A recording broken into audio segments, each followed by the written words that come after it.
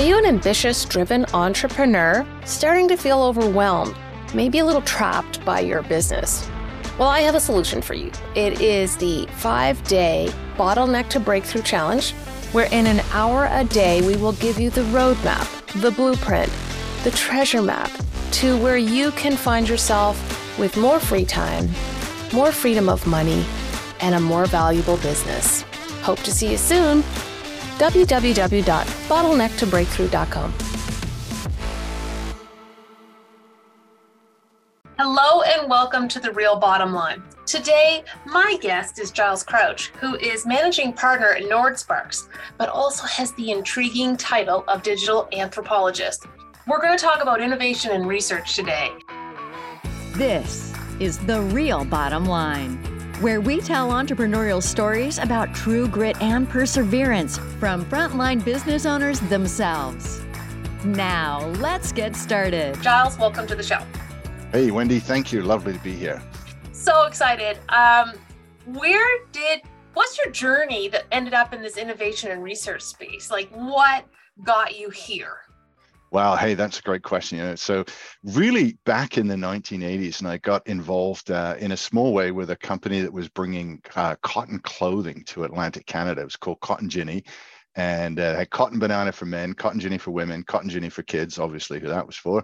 And then we had some sort of a gift store, if you will, and smoke shop that we had in different shopping malls. So we grew to about 21 stores all around Atlantic Canada. And eventually, for various interesting reasons, that business wound down. Some parts of it was sold off. And then I kind of went on this journey to figure out what to do as next step. And I was fascinated with technology. So I actually started selling phone systems, like business phone systems and voicemails. Yeah.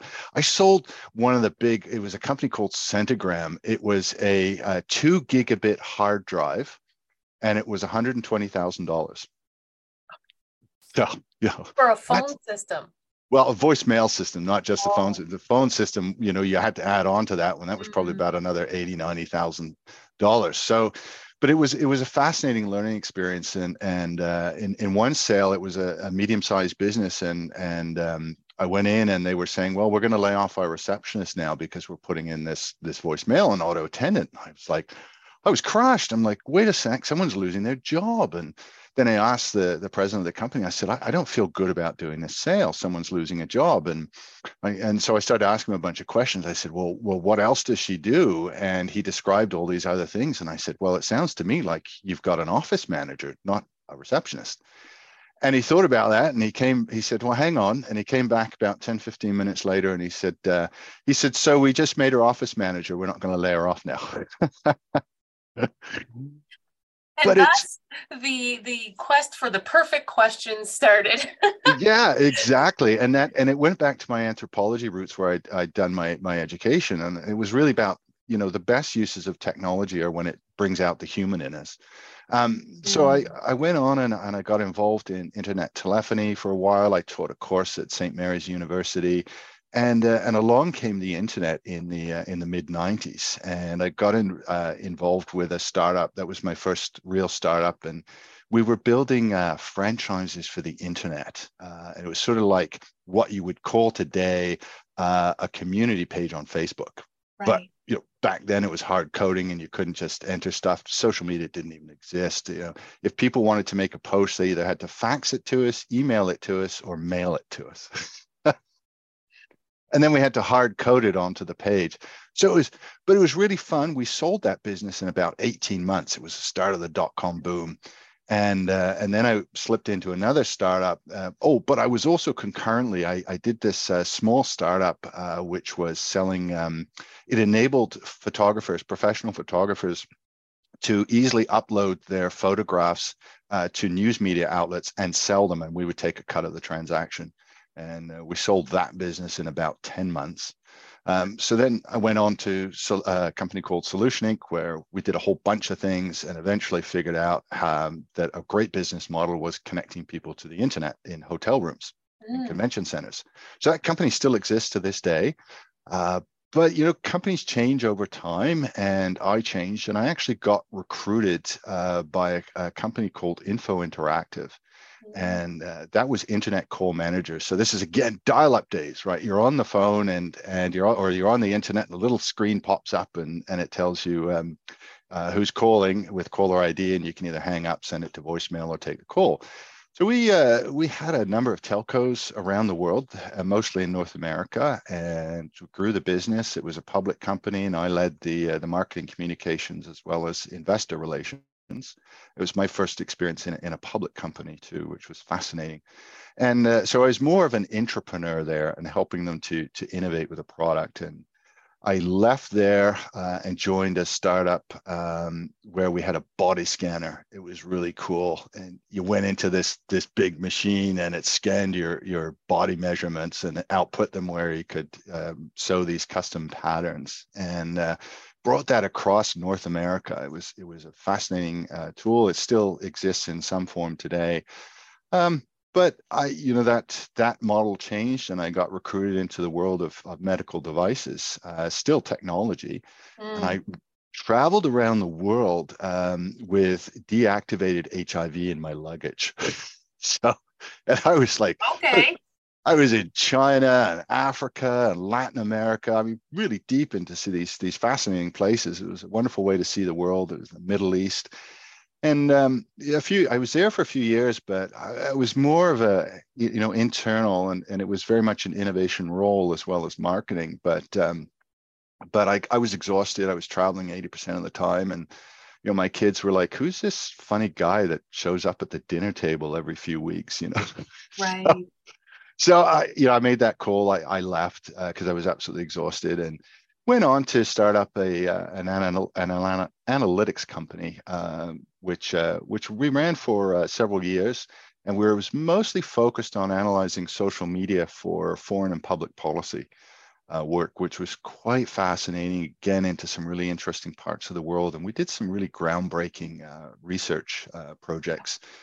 So that's funny. That's sort of my entrepreneurial journey, and then you have that moment where you sit back and you start to do some reflection. I think it's such an important part of being an entrepreneur. You have to sit back every now and then, and you have to reflect. Okay, what have I done? What's been the common threads through everything that I've done? And anthropology in terms of thinking human centric.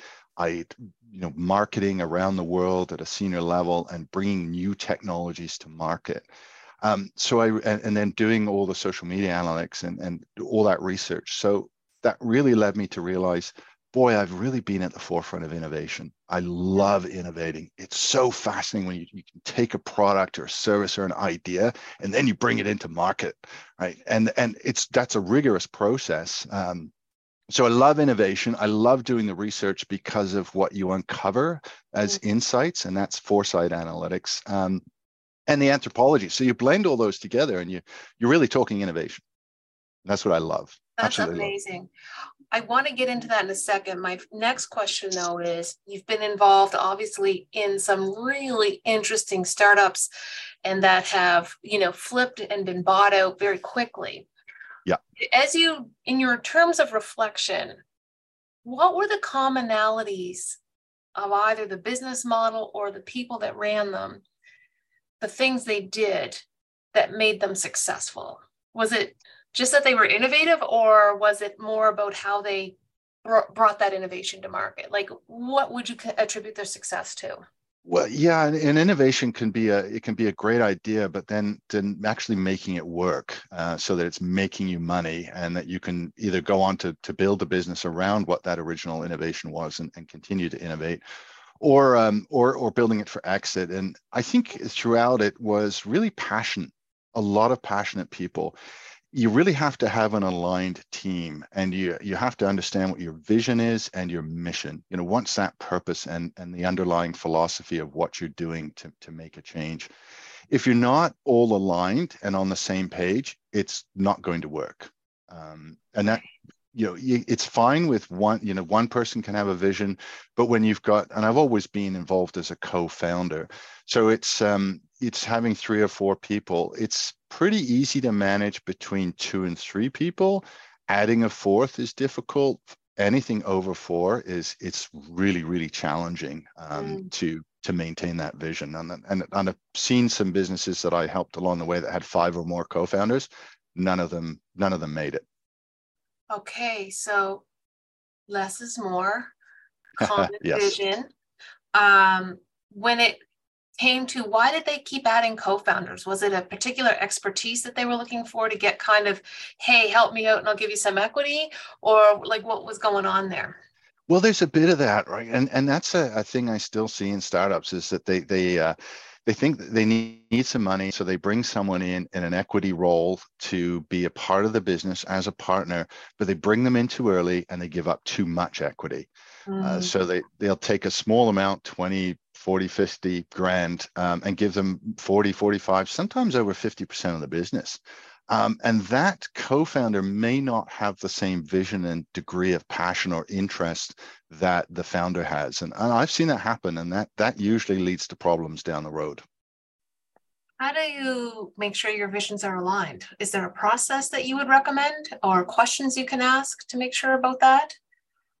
There is a bit of a process, and I call that some spending some time together in a quiet place. So because you can get caught up in the daily, and if you've got 2 or 3 partners, and this is something I do with my partners today, is that we take every quarter and we step back. We go to a quiet place where there's no intrusions. We turn off all devices, and we sit down and ask ourselves the first key question that I think you have to do as a partnership, which is, what would have to be true?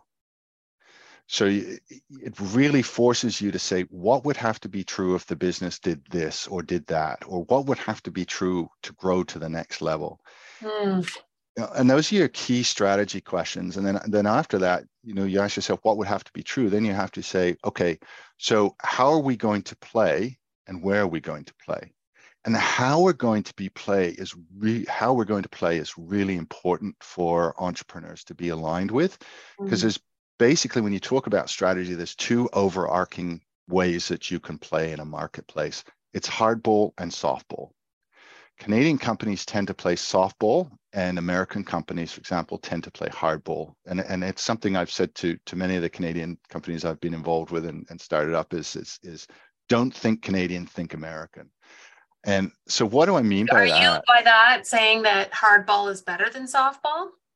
Well, not always. It depends on what your vision is. It depends on what your vision is and how you want to play. So hardball, a great example would be Facebook and Google and a lot of these tech startups out of Silicon Valley. They play hardball.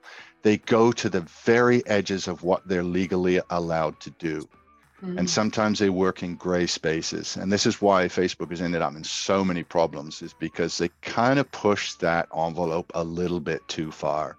Yeah. Playing hardball doesn't mean you should cross a legal line, because you absolutely should not. And you have to be aware of your ethics and you have to play the right way. But you also have to be able to take some risks and take bold moves, versus softball, where you're going to play, where you're not really going to be aggressive against your competitors. You're going to follow your competitors rather than be a leader, and you don't spend as much time on the innovation side of things too. Interesting. I started thinking about baseball now. Yeah. And how I like to catch the steal and steal bases. Exactly. So you're Right? playing hardball. It's perfectly within the rules of the game, and it's acceptable and it's okay, right? So yeah. Are you looking to boost your business value beyond just increasing profit? Introducing the Business Value Amplifier, a revolutionary 10-week program designed to help you uncover proven methods to enhance your company's worth. Discover how to transition from feeling unsure about maximizing your business value to becoming a savvy operator who deliberately and methodically pulls the levers of value building. With the Business Value Amplifier, you can expect to take control of your business's growth and be intentional about enhancing its value. Whether you're planning to sell or simply want a more vibrant, predictable, and lucrative operation, this program is for you. Don't miss out on this opportunity to amplify your business's value in just 10 weeks. Go to blackstarwealth.com/amplify and apply for the Business Value Amplifier today. That's blackstarwealth.com/amplify. Your business will thank you. A big part of what we wanted to talk about today was innovation. So I'd like to talk about it from like the 30,000 foot view first, meaning what is it and why do I need to care about it as a small business owner? Yeah, it's a good question. And I, it's critical for small businesses in Canada today, especially Atlantic Canada, to start innovating. There's a lot of myths around innovation. A lot of people think it's sort of creative woo-woo stuff. It's all ideas. Is it all better mousetraps, Giles? Yeah, exactly. Hey, let's go put a bunch of stickies on a wall and talk about a better mousetrap, right? Like, and that's where there's a lot of confusion around innovation. And there's also a lot of businesses assume that means adding new products, new services, technology, and it's absolutely not. In fact, one of the most interesting parts of innovation is subtraction. Okay. That's cool. Yeah. I need to hear more about this. Less is more. Tell me more about that, Giles. Yeah, so there's so many technologies out today, and our first assumption, I just going to add this piece of software or that piece of software. I'm going to get a new server, and I go to this company because I want to build an app. And well, if you sit down and talk to your customers, not interview, not focus groups, not surveys type of thing. You actually go pick up the phone or physically go and visit them. Or today you can do it over Zoom or Google Meet, but actually have a conversation with them. What you might discover is that there are things you can take away that improves the business process, that makes it easier for them to buy products. A lot of the technologies that we put in place today, they actually get in the way of consumer buying something. It should be as simple as one click. Your customer service. You're thinking, you're making me think back in the day, like a few years, even not that long ago, if I put something in my shopping cart, it wasn't easy to go back and continue shopping. No. And so to me, like that's a friction point, which I think that needed to be everybody lets me go back now without too much work, but I go back, but they don't take me to where I left off. No, all kinds of friction points, like just what you're talking about. And a lot of it is this desire that we need to get your email address, we need to get your name, because we're going to have to keep pumping out marketing messages to you down the road, and it's building brand loyalty, and it's untrue. Consumers are not loyal to brands; they never really have been, and that's a myth. Where did you come up with that, Giles? What's the data? Yeah, I'm not the only one that thinks that. There's a lot of research that has come out of places like DDBO and other major agencies and Bain and Co. and showing that consumers will go for the price, especially where we're in weird markets right now. They might feel some loyalty to you, but not really, because if a better offer comes along, they're going to take it. So they're not loyal. That's how can you be loyal if are you going to pay $100 for a tire on your car when you can get one for $60 that's as good as or better than? Or even the same. Right? So you're not gonna give them money just to give them money. Nobody does that. And if you're smart about your finances, and most entrepreneurs are, well, they're going to go where they can get the best deal. Right.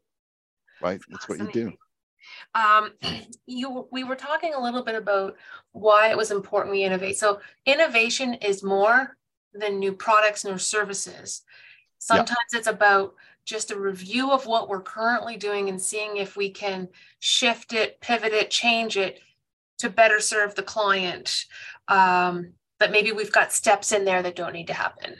Yeah, absolutely. And there's 10 major types of innovation. Once, they start from your profit model. It's a great opportunity for small business, mid-sized businesses to figure out their profit model better. They might be leaving dollars on the table, all the way through to adding products and services and improving customer service. And you can also do it on your finances. It can be work processes and workflows where you can innovate. So those are internal innovations and external innovations.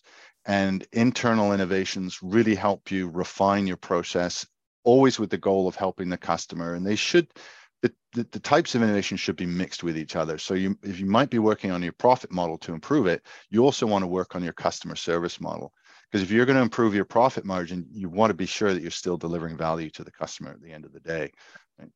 So you kind of mix and match the different innovation types. And again, so we talked about keeping up is innovation. What else? What is there any other reason why should, as a small business owner, be concerned about innovation? Yeah, well, aging population is one, because we're getting older, we're not getting younger, and the demographers call Canada a super aging country.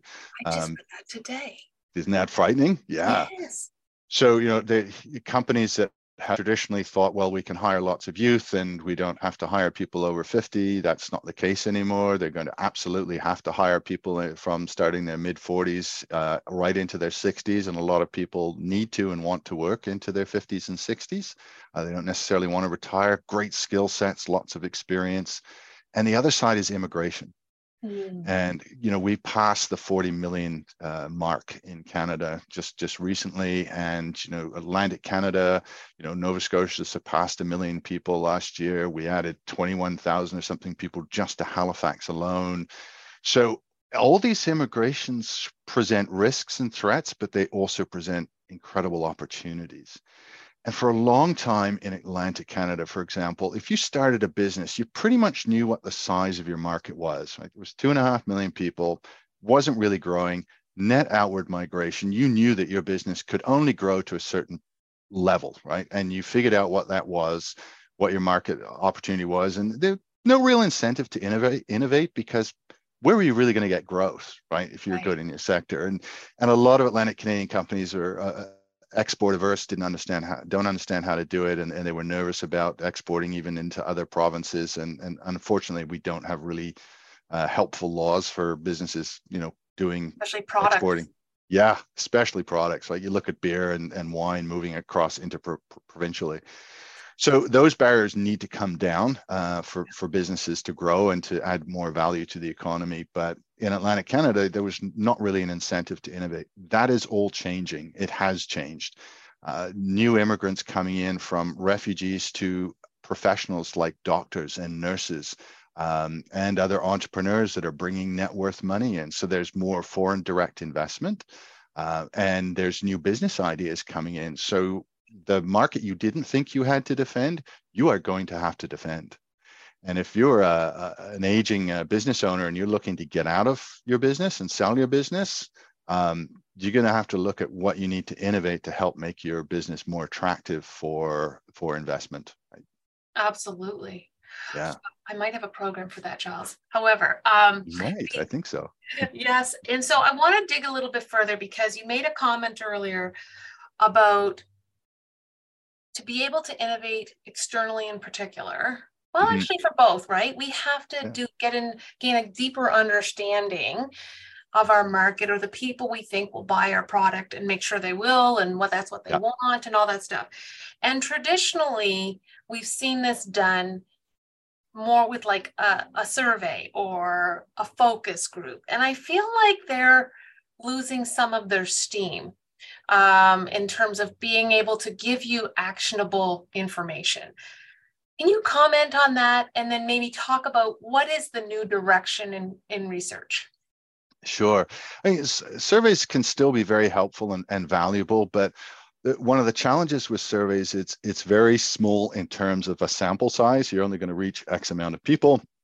And if you get 1 or 2% return on survey results, that's a very small statistical sample size. And that's doesn't really give you that view of what's the trends that are happening, what's going to go on in the marketplace. Focus groups have really become these incredibly boring, dull, and not really great ways to get insights out of customers. You've got a lot of bias going into it. Focus groups are often designed for the confirmation bias or stakeholder bias of whoever wants to get an answer. So many times you see focus group questions and the approach designed to confirm what the business already thinks versus what the customer thinks. And that you see, like when you sit down and it's someone asking a question, there's people watching from a two-way mirror. So people in the focus group, they know they're being watched. They know they're being filmed, because you have to tell them that from an ethical standpoint. So it really creates a very weird environment that doesn't really work. And surveys, they're okay, but it's a tough to get the responses out of them and then to really take any meaning from them. So I think there's two alternatives to this. One is to actually hold customer interviews. They call them user interviews or user research, UX research.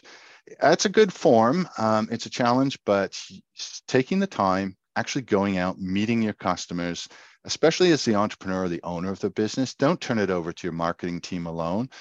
You should be hearing those things because as a business owner, you have a stakeholder bias. You always do. And you need to get rid of that. And the only way to do that is to hear the painful truths from your customers. So you have to have those honest conversations with your customers. Take the time, do it, spread it over months if you have to. And the other way is to do digital research, and that's analyzing social media, the conversations in social media, looking at what happens there. And that's called ethnography. That's something I've been doing for over a decade now. Is that deep dives into social media to really understand what people are thinking. Because if you're observing and you're not asking a question, people are saying what they honestly think and feel, and you can learn so much more than if you're asking survey questions. And another thing, especially as we see more immigration into Atlantic Canada, well, Canada as a whole, we've got all these new cultures coming in. And if you're surveying a market where you have a large Asian community within your audience or your customer base, they answer surveys very differently from the way that North Americans might. They often will answer questions because they think it's what you want to hear and they don't want to be controversial. And you find, yeah, go ahead. You're reminding me, I do this presentation about why you feel the way you do about money and what to do about it. And right. I did this presentation to the MBA class at St. Mary's, which is extremely multicultural. Yeah. And my question was, tell me about your first memory of money. And it was completely fascinating how it was different in every culture. And what they attached importance to was completely different from North American culture. Yeah. So you're right about that bias that we can assume everyone is like us just because they live and do as we do versus, there's that cultural piece that how do you find that out? Yeah, we got to have some cultural awareness. I mean, unfortunately, as a background in cultural anthropology, I can recognize those and sort of see, well, the different views, but people view money very differently. They view investing very differently. Their relationship to money is very differently, just as their relationships to technology are very different. And they will respond, Asian cultures and Nordic cultures tend to be what we call a type 2 culture. And those are cultures that think we first. So they'll think about, what does my action have to do with my family, and then my community, and then my nation and my larger region. So they think about money in the same way. They don't think about building wealth for me. They think about building wealth for my family, for my future generations. In North American culture, it's mostly the US is a primary example, and Canada is sort of a blend of type 1 and type 2, but we tend to think me first. How does this benefit me? How does this help me?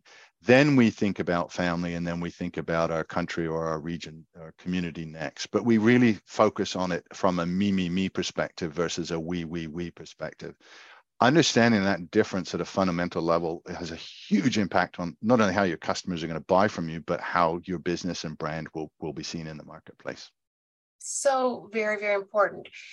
When I look at, I've come onto the research bandwagon. I probably should have done it way before, but in the last 4 or 5 years, I've come to recognize, I've been beat over the head with it enough that it's been very helpful. And I remember I did one, I guess it would be 5 or 6 years ago, and everything I thought my clients were cared about was wrong. Yeah. It was completely different. So that's why I'm on this research bandwagon. And Giles, I know there's this perception that it's too expensive as a small business owner to engage in. I got to think it's come down and it's not, and it's reasonable because you have a good package that's very reasonably priced. Yeah, no, I think so. It's, it's only just about $4,000. And a business can learn so much so quickly. If you do surveys, it takes time to design them, it takes time to execute them, then to analyze them and take them back in. If you do focus groups, that takes even longer. It can take months. And a lot of your internal data that you have, even if you're using Google Analytics or a social media monitoring tool, like they only give you the surface stuff. They kind of, and they're not really that accurate either. Like people think, well, I can see all my traffic and everything on Google Analytics. Well, Google Analytics misses between 15 and 20% of your audience traffic. So it can give you a little bit. Yeah. Oh yeah. Unless you pay to play with Google, like you're using AdSense, only then do you get richer data. But there's when you put a web analytics package right on your web server, then you get real data, and all of a sudden you learn a lot more. And it's the same thing with social media monitoring tools. So this is where I go and do a deeper dive, where I actually look at, okay, what are customers saying? What are the questions that the business wants answered? And how are consumers thinking differently from what the business thinks it does? And I can take out that stakeholder bias and the assumptions that are made and really dive deep into saying, okay, this is what customers actually want. This is where they're going. These are the trends. And I can look at it from, a hyper local perspective of just, Halifax or Charlottetown or St. John's, and I can go all the way to Toronto, and then I can expand it out to Canada and the world. Yeah, I mean, that's the beauty of the internet. Yeah, and it's so fast, right? I use a number of analytics tools. You pull all the data in, I buy some bulk data, then I run the analytics tools over top. So I can get something out. If it's a social media crisis or a main crisis, I can figure it out within a few hours. If it's a bigger, like doing some market research, proving a product or finding a new market, then I can do that in 1 to 3 weeks, all done. Yeah. So give me the direct link, Giles. Give me the headline. How does research impact the innovation I want to do in my business? It gives you that look at the trends. It tells you, okay, my assumption is right or wrong. And it can tell you right away, okay, my assumption was this, but I actually need to go over here, or I need to go over there. Or this is my audience isn't what I think it was, or these are my competitors. That sometimes you don't know who your competitors really are. You think you know, but you may not even know them. Well, yeah, that's like the job to be done, right? It's the job to be done. A number of times I had one great client in the US, and he told me, he was in the banking industry. He said, here's my 4 main competitors. And we went away and we did the research, and we came back and we said, yeah, these are 4, but by the way, here's this 5th one. Who's getting into the space. Here's the marketing tools he's using, the sales approach and his sales and marketing strategy. Here's all the stuff you need to know about him. He went absolutely dead silent. And I thought, I've done something wrong here. And he said a bad word and really loud. And so I said, so what happened? He said, well, I've been going out to lunch with the CEO of that bank for the last year, telling him everything we're doing. And no idea this was his competitor. Oh, Giles, that is such a great story. Do you have any other top of mind stories about small businesses that did the research, which led to greater market share, more profit, something of that nature?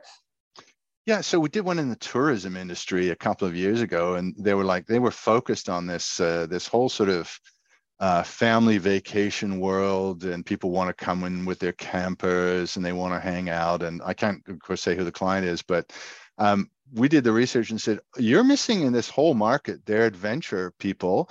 They don't want to really bring their kayaks and their canoes. So if you could build a whole place for them to have a camping ground and focus on kayaks and canoeing, there's this whole market segment that you're missing. And so one of the tourism operators, they heard this in the research that we did, and they went out and they built kayak racks and canoe racks. They bought a few kayaks and canoes to rent out to people, and they built a small campground off of where they had cabins and thought they wanted campers, and they literally doubled their revenues that next summer. Oh my goodness. Yeah. Whole market that they would not have even known about if we hadn't done that research. So the research showed them something. Then they took those insights, built a product/service. Yeah. Which means to me that is the execution part, which cannot be forgotten. Yes, yeah, that's right. The secret isn't just visualize it; it is actually do some stuff to get it to come to fruition. Yeah. So And that's where the benefits, they took data and actioned on it and doubled their sales. Wow. Yeah. That's Yeah. impressive. And that was an investment of a few $1,000s, and they made that back in spades, in just over a year. So, and they continue on that business path. So it's really, the research figures, you might think you know where to play, but you don't really know where to play. So it tells you where to play and confirms where to play. And it also tells you how to play, which are two really key questions when you're going to do an innovation and you're going to do a strategy, right? So you got to know where to start. It really makes me think that that investment in the research component can save you tons of money if you're building the wrong thing for the wrong people. Exactly. Yeah. You make an assumption that you know a market. A lot of businesses use their historical data, and so they're only using their own data, and your own data is always lagging. You're looking back at the last quarter, 2 quarters before, what happened 2 and 3 years ago. And there's something weird that's really messed with all the data sets that we have right now for all companies. It was called a pandemic. Right. Oh, I've heard of that. And it totally changed everything. So now, we're not even fully out of it, and the markets are doing really weird things. Like technically right now, we should be in or have been in a recession for a few months, right? Like housing prices are doing weird things. We've got inflation going on. Consumers doing weird things. Companies aren't letting go of as many people as we think. Everybody's talking about artificial intelligence, which is complete silliness. There's absolutely no evidence to say that AI is impacting business at all. We're only a few months into this chat GPT. It's not changing anything. In fact, companies are hiring more graphic designers and more developers than they used to hire before ChatGPT. So, so the whole market, everything's changed. So all that historical data that you relied on and anything you thought about pre-pandemic and during has now completely and utterly changed. So that is another reason research is so critical today. I think if you look at yourself as a person, I know that many people I talk to, how we function as consumers, how we function even in terms of going out to eat or who we hang out with has changed. Our behaviors have changed. So I think I believe you're 100% correct on that. And I still think it's evolving as well. I don't think we know. Oh yeah. Any of the answers. We're not going to know, the idea of globalization, all the rest of it. We've got this stupid war in Ukraine that's been waged by an insane imperialist thinking guy, Putin. And then you've got changing consumer habits. You even look at Generation Alpha, right, which is coming up behind Generation Z. So they're in their late teens and their early 20s. Mm-hmm. They're not buying smartphones, they're buying flip phones. Are you kidding me? Really? No, seriously, yeah. That's big market for flip phones. They don't want the smartphones. And you know what else? Because they don't want that stuff in their face all the time. They're looking at their brothers and their sisters, and they're looking at their parents, and they're going, no way. I don't want this. They're stressed out. They're always staring at their phones. They're missing out on life. And they're also buying books, right? Like they love buying print books. And oddly enough, there's something called TalkBook, which is out of TikTok, and it's a recommendation of physical books to read. They're spending time getting into book clubs. They're going away, they're buying physical books at the store and sitting down and spending time reading them. They want less digital engagement. And they're really good at getting rid of notifications and bringing it back to real life. So there's this, there's a trend towards wanting real life experiences. Research I've done in the tourism sector and physical products shows that people want experiences now. They're yearning to get less digitally connected than what we think that they wanted to have in the past. Giles, you have officially blown my mind. So much of innovation, so much of where we are in business today is counterintuitive. It's like that subtraction idea. You wouldn't think to subtract. We're always taught to add, but no, you got to subtract. Markets move in different ways than what we assume. And, our assumptions are all based on our lived experience, our business experience as entrepreneurs, what's worked for us in the past. And we use that to try to navigate the future. But if you listen to the stories that people tell online, which is what I do, like stories is how we live our lives. We've always done that for hundreds of thousands of years. It started around a campfire, 1 million years ago, and we've never stopped telling stories since. And that's marketing is stories. Sales is stories. Marketing is telling stories at a distance, and sales is telling stories right up front. we love stories, and that's what we do. So you have to, if you listen to the stories, then you really hear what people want, because they'll tell you the story. We love to tell each other stories. So Giles, how do people get a hold of you? Because we could talk all day. What's the best way for someone to reach out to you? So much fun. Well, my email is Giles, Giles, at NordSpark, Nord, N-O-R-D, spark.com. That's one way to reach me, and NordSparks with an X on the end is .com is my website. Oh. And I'm on LinkedIn too, and I'm on Twitter, so you can find me in all those places. That's awesome. Thank you so much for your time today, Giles. And I think the real bottom line here is that the market is changing and you need to do your research. Thank you for listening to The Real Bottom Line. This show is produced by Black Star Wealth. Executive producer, Wendy Brookhouse. To learn more about the show or to contact us, go to blackstarwealth.com.